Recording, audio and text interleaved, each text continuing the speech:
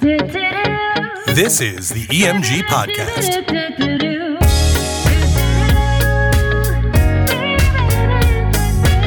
And welcome back to the beautiful EMG Podcast, now with video.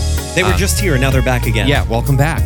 If you've listened to the part one of the series here, questions you will be asked, we are now here for part two. Michael, how are you? I'm doing well. Questions you should ask us during your initial consultation with EMG. And so the premise of these two episodes, like we explained in the first one, is to make sure that you feel a little bit more prepared for our consultations and for really the consultation with any entertainment vendor. And if you're looking at this, if you're watching it, listening, you have received this because you have set one up with us. And we get a lot of questions. Well, the reason why we did this episode in particular is because we do get a lot of questions at the end. It's like, is there anything I should be asking you? Yeah. And we don't want you to feel like that, right? We want you to feel like you have everything that you need coming out of that so that you can make a more informed decision. So we have 5 questions that you should ask us during your consultation. In no particular order and at some point during your consultation. Yeah, let's start. 1. So number 1 is what makes your company different than your competitors? Mm-hmm. And so this question, I think, is extremely important because you're going to be shopping multiple people, right? So you have to find what sticks out. And so I think with us, we take it for granted because we offer so many great things and many companies only offer one thing.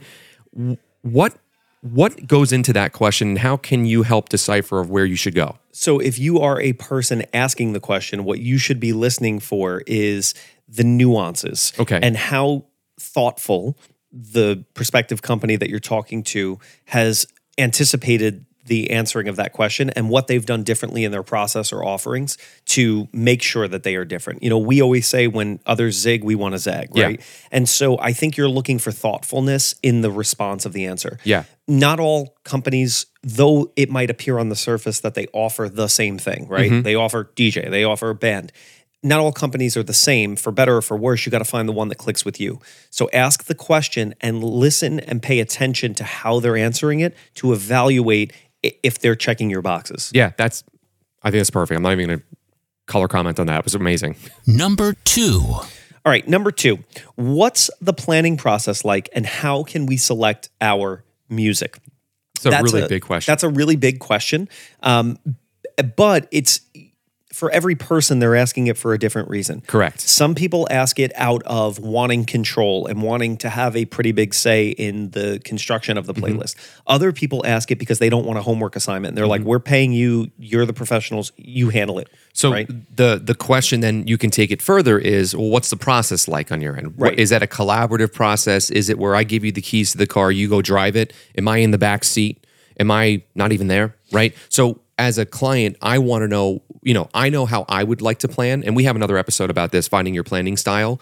But it's how the process works and how that's going to work within your lifestyle and how you would like to plan your own wedding. That's so important to listen for because not everybody's process is exactly the same. How flexible is the company's or the individual's planning setup process for your style? Yeah. We have planners of all different types. Mm-hmm.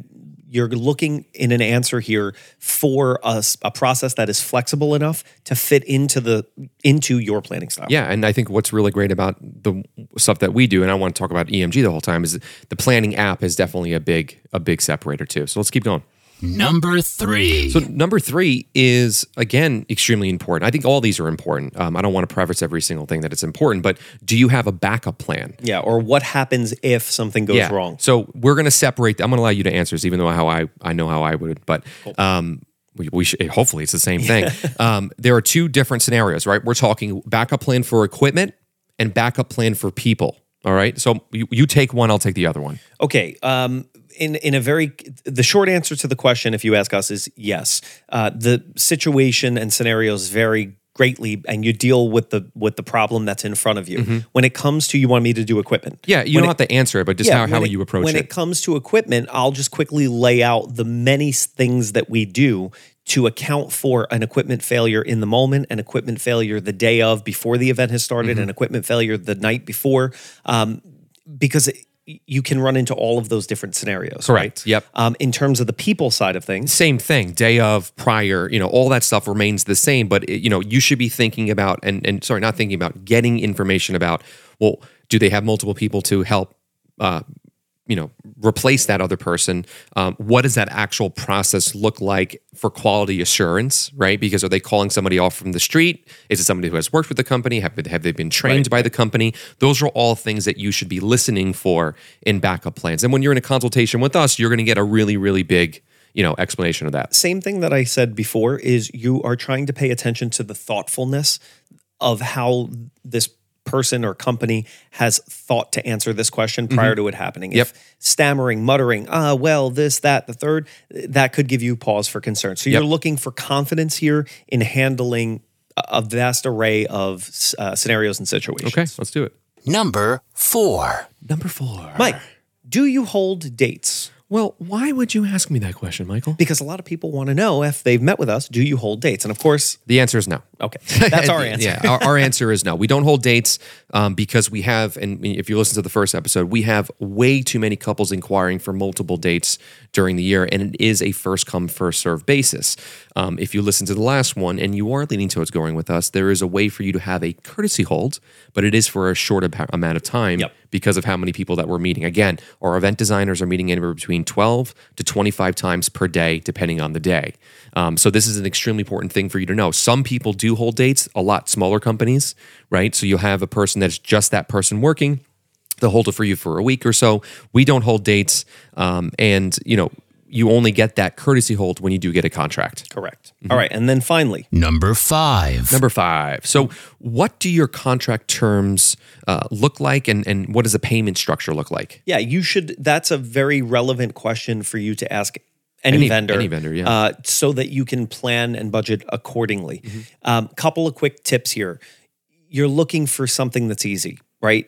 If somebody says, well, you give me a little bit now, a little bit later, or what works for you. You sound like my contractor. Yeah, this is a red flag, right? So what you're looking for is something, again, that is thoughtful, well planned out, and rigid. You want rigidness here. Not so much so that it hinders or hurts you, but you're looking for someone who's reputable. And if somebody's going, well, yeah, I gave you this price, but you want to give me a little cash now, I'll take $1,500 off and this and that. Those things are a little sleazy in my opinion. It's really, really old school. As a consumer, I don't look for that. What I look for is it thoughtful? Is it well thought out? And in the terms of the contract specifically, you can ask those questions. Good contracts protect everyone. Correct. Bad contracts are typically one-sided that are only protecting the company that's issuing it. Yeah. So ask about, is there two-way protection in a contract here, and what your payment structure is like. Yeah, and going off of the payment structure, to put a button in that, why not ask this question? Because you need to budget, right? Yeah. Cash flow is extremely important, right? Because you're not just booking music, right? You're booking, you have your venue, which has to be first, right?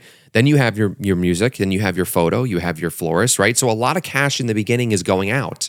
So knowing what's going to be spent up front as a deposit is extremely important. And how the rest of the payment structure goes is also going to affect not only who you book, but how you book it, right? Correct. So important. So it just, I think these questions help clarify what you are going to expect in any consultation. You can use this across all vendors, really. Sure, for sure. And this gives you clarity, and most importantly, it's going to help you, whether or not it's true, it's the transparency of whoever you're interviewing. And with that, we will see you at your consultation. If you've listened to part 1 and 2, you are well prepped. We are looking forward to it. And feel free to check out the rest of the channel here. There is over 200 episodes of great planning tips for all things wedding as you continue on this journey here. Yes. And we'll see you on the next one. Have a good one. Take care. You can find us at elegantmusicgroup.com or on Instagram at elegantmusicgroup.